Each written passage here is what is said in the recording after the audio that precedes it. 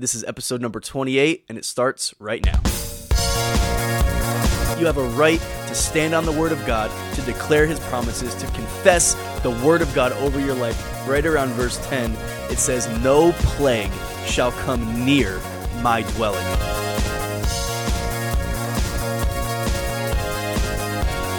Hey guys, what's going on? I'm Duke Lamastra. Welcome to the Simple Power Podcast. I'm so honored to be able to share with you this week. So thank you so much for taking the time to listen. If you haven't already subscribed, if you get anything out of today's episode, consider subscribing. It would mean a lot to me, and that way you'll always get notified as soon as new episodes become available.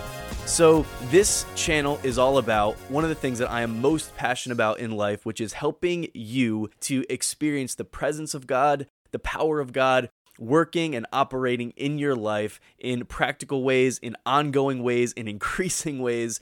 And it's really not difficult. It's not overly complicated when we begin to understand the finality and the completeness of what Jesus did for us. When He gave His life in our place, when He hung on that cross, He took your sin, He took my sin, He took the sins of the world. He came and completed the assignment that the Father had sent Him to do. He came and He did it all. He hung on that cross and He declared right before He breathed His last breath, "It is finished." And I know that I've talked about that statement before, but it's such a profound thing when we really understand that Jesus accomplished everything, that in His death, His burial, His resurrection, through the sacrifice that He made for us, through His blood that He shed on the cross, becoming the final sacrifice once and for all time, that He really accomplished everything necessary to bring us. The Bible says that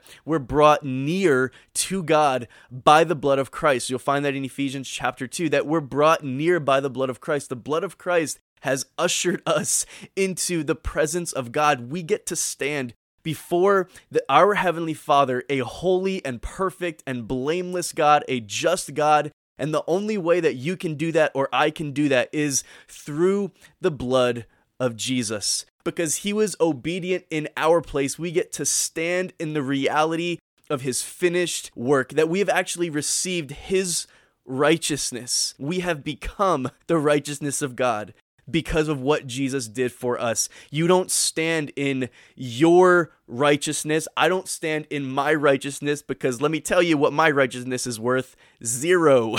Nothing. But the righteousness of God is everything. He's so good. He's so perfect. Through Jesus, we have access, and it's constant access. It's immediate access, because He's made a new covenant with us in His blood. And that's what I want to talk about today. Right now, today, we are still in the midst of this coronavirus COVID-19 pandemic. It seems, when we look around, it seems to be getting worse. Here in America, it seems like, there's obviously, if you watch the news, you pay attention, there's more cases every day. There's more cases every hour, probably just about every minute or so. There's new developments, new things happening. Things are constantly being adjusted. We're having to figure, okay, what can I do this week that was different than last week? What can I not do today that I was able to do yesterday? And so many things are changing and evolving. We're all having to kind of take on new roles and figure out how to do new things that we didn't have to do before. The whole homeschooling thing is crazy. Homeschool parents, I have so much respect for you. I didn't realize how tough your job was before, but now I have an idea. Obviously, there's way more serious things and tragic things going on than the things that I just mentioned. I know that there's actually people that are dealing with the fact that they've lost loved ones, they've lost people that are close to them, or they have people close to them that are battling for their lives right now. People are out there and they are sick right now. People really are struggling to figure out what they're going to do as far as money goes. A lot of people are out of work right now. There's the uncertainty of, am I going to get my job back? The uncertainty of, am I going to be able to cover my rent this month or at the beginning of next month or whatever? The uncertainty of, am I going to be able to keep putting food on the table? Am I going to be able to find the essential things that I need? not just toilet paper, but the essential things that everybody needs. Right? Like, I get it. There's a lot of uncertainty. There's a lot of fear. There's a lot of anxiety. There's a lot of stuff going on. If you're dealing with fear, if you're dealing with that struggle or anything like that, I'd like to invite you to check out last week's episode, because I dealt specifically with the subject of fear and breaking that cycle and that spirit of fear that so many people do come under. If we're not careful, we can fall into those things and allow our minds and our thoughts to be consumed with that. But what I want to talk about today is something so practical, so important, that you and I can do on a daily basis if you want to. It's completely up to you how often. But I want to talk to you about the power of communion, or some people call it the Lord's Supper or the Lord's table or something like that. Jesus met with his disciples leading up to when he would be crucified. Basically, on the night of his betrayal, he met with his disciples. They gathered together to eat the Passover meal together. You can see it in all of the Gospels. You can see it in Luke chapter 22, in Mark chapter 14, in Matthew chapter 26. Paul talks about the institution of the Lord's Supper. He talks about it in 1 Corinthians chapter 11, starting around verse 23 and going forward as well. So Jesus gathered together with his disciples. He breaks bread and he distributes it, and he tells them, "This is my body, which is given for you." He passes around a cup and he says, "This is the cup of the new covenant in my blood." Now we know that the covenant is established in the blood of Jesus. It's just something that Jesus began to institute right before his death, saying, "Do this in remembrance of me." Communion is something that we do as an act of remembrance. It's always an act of worship. It's an act of intimacy with God. It's an opportunity to experience his presence, but it's also an opportunity to experience his power operating in our lives. When Jesus took the bread and he broke it and he passed it and he said, "This is my body given for you." I love that phrase. You'll find that phrase in Luke's account. "This is my body given for you." And by the way, let me just say this. You don't have to wait until you go to church and there's a pastor there or a minister there leading the communion thing or the Lord's Supper thing. You don't have to wait for that. This is something that you can do on your own, in your home. It's something that I recommend doing with my family. By the way, I was inspired to focus on this in this week's podcast episode by my senior pastor, my mentor, my spiritual father, Dr. Bennett Smith. This is something that he's been doing with us, with the pastors and with the church, with our church family, and something that we're doing with our families as well, just gathering together, having communion. And I'm going to tell you why in just a minute, but I just want you to know this is not something that you don't need a pastor to do this. You can do this on your own. Why? Because the Holy Spirit lives inside of you. You're a child of God. You have direct access into his presence. He did this for you. He gave his life for you. He gave his body. He gave his blood. He shed it in your place for you. Jesus said, "As often as you do this, do it in remembrance of me." I know typically a lot of churches, like it's the set, program of things to have communion on the first Sunday of the month or the last Sunday of the month. Or I know churches, I've been to part of churches where they do it every single week. Whatever it is, I mean, that's all fine. It's absolutely fine. But communion is also something that you can do on your own, in your home, whether it's by yourself or with your family or whatever. You can do it as often as you want. You can do it every single day if you want.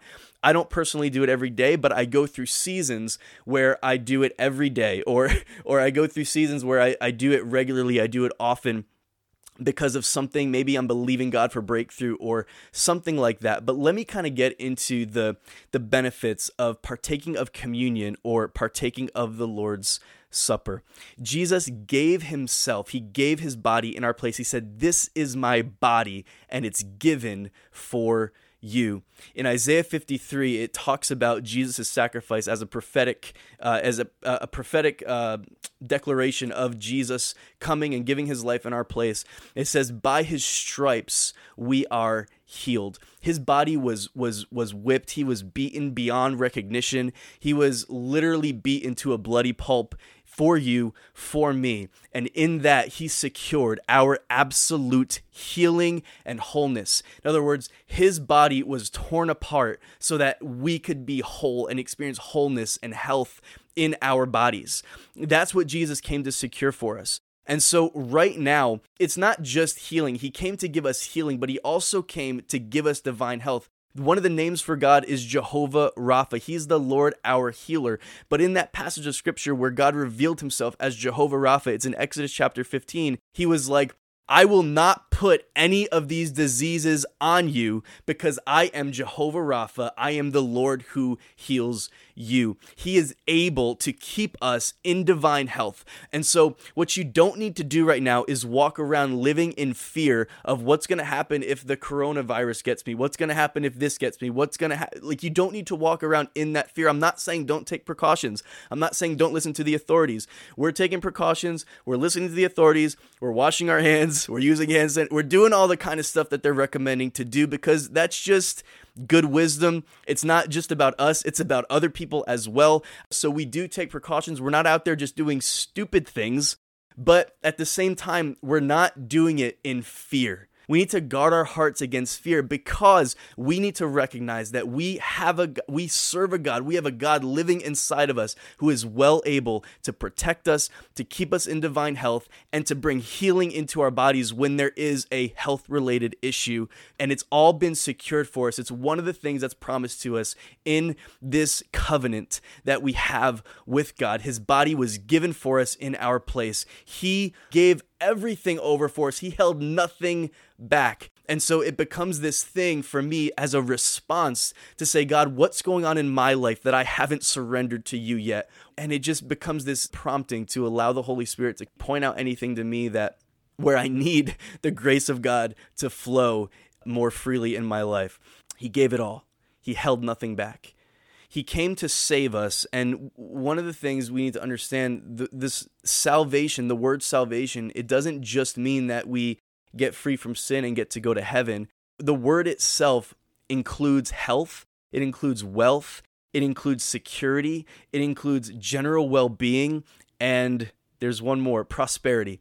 It includes all of those things. Jesus rescued us from absolute destruction when he gave his life on that cross in our place. So he gave his body for us. He secures our freedom. He secures our peace. That same passage in Isaiah 53, the chastisement of our peace was upon him, and by his stripes we are healed. Peace, that's another word, the word shalom, that basically means the same thing as what salvation means. It means wealth, it means health, it means prosperity, it means general well-being, it means security, it means all that. God gave up the life of his son in order to secure all of that for us. It becomes a promise that we can stand on because it's not just these empty words, it's a covenant that God made with us. He's a covenant-keeping God, and we stand in this covenant of grace. And he took the cup and he said, "This is the new covenant in my blood." He shed his blood in our place. His blood saves us from our sins. His blood covers us, it cleanses us, and we stand now in a place of righteousness before God. We don't stand as sinners on the outside, trying to be good enough, trying to be, do enough things and say enough right things and all that kind of stuff to be accepted, to be acceptable before God. We stand in a place of righteousness, and we stand in victory. We stand as sons and daughters of God because we've been born again, born from above. We're not born according to a sinful nature, but we've been born literally. John chapter 1 says that we've been born of God. So we are children of the Most High God. He lives inside of us, and he's opened this door to us and given us access into his presence. Now, I just want to relate this back to one thing, because when Jesus instituted the Lord's Supper, they were gathered together to eat the Passover meal. And if you understand Passover, you can go back to it in Exodus chapter 12. Passover, the way that it started was God protecting his people, the people of Israel who were living as slaves in Egypt. This was in the time when Moses came to set them free, and Pharaoh wouldn't listen, or he kept saying, yeah, you can go, and then he'd go back on his word.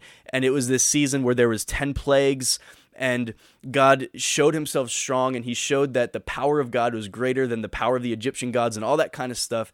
And when it comes to the 10th plague, it's this death angel that was taking the life of all the firstborn of the land. And God instituted with his people, he instituted the Passover, and it was this thing where they could take a lamb, a pure and spotless lamb without blemish, which is symbolic of Jesus dying in our place. But this pure and spotless lamb, they could take it. They were given very specific instructions how to cook it. They had to drain the blood completely from this lamb. They used the blood of the lamb. They wiped it over the top, or the Bible calls it the lintel of their door, and on the doorposts on the side. And that blood from this pure, spotless lamb was the sign that these people were under the covering of Father God, and the death angel, the plague, it didn't come to them, but it passed over them. That's why they called it the Passover.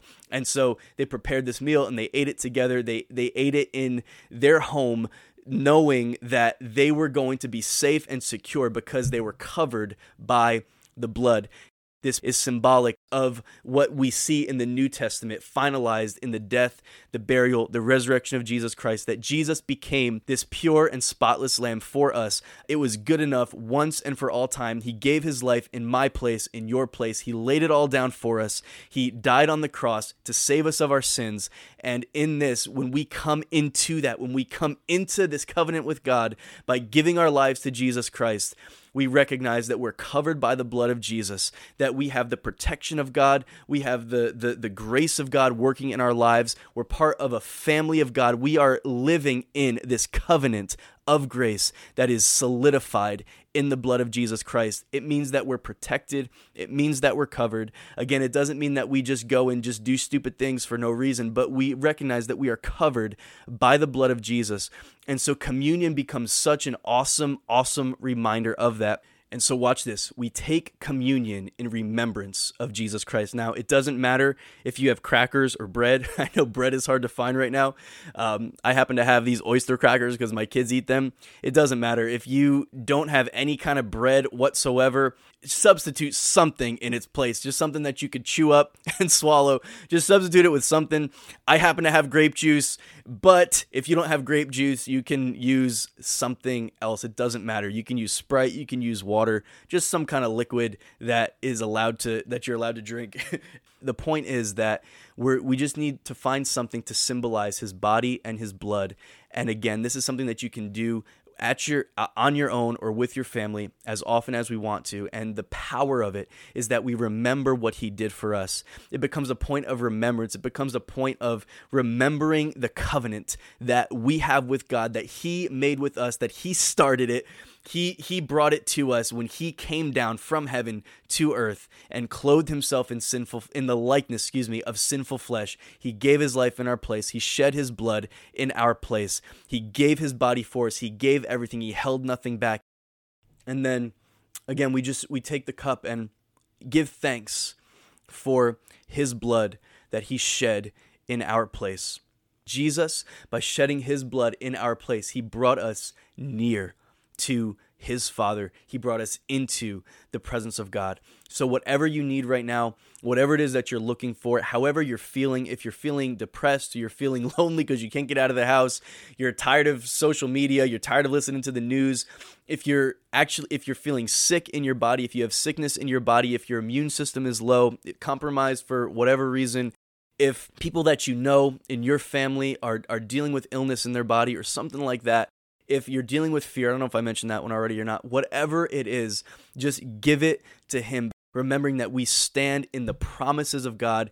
Father, I thank you for the blood of your Son. I thank you, Jesus, for shedding your blood on that cross in my place. You did it all for me. You held nothing back. Thank you for this covenant that I have with you in your blood. And I thank you for your blood that completely washes me, cleanses me of all sin, all unrighteousness, and that you have brought me into a place where I am righteous because I've become the righteousness of God in Christ Jesus. So I thank you now for the victory in Jesus' name.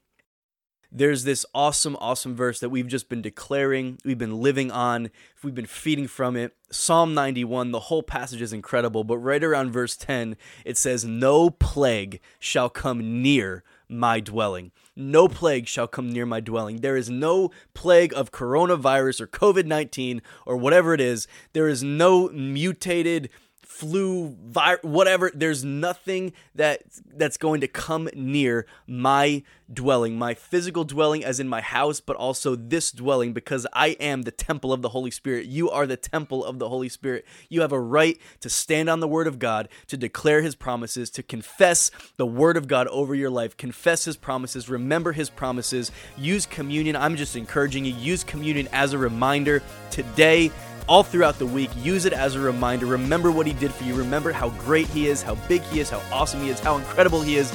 Remember that his work on the cross was finished, and it was good enough to secure your absolute freedom, your absolute peace, your health, your healing, your wellness, your general well-being, your security, all of it. What he did was enough to secure it all for you. So, love you guys so much. Thanks again for being here. Have an awesome week. Have a blessed week. And if you haven't subscribed, make sure that you go ahead and click that subscribe button. Have a good one.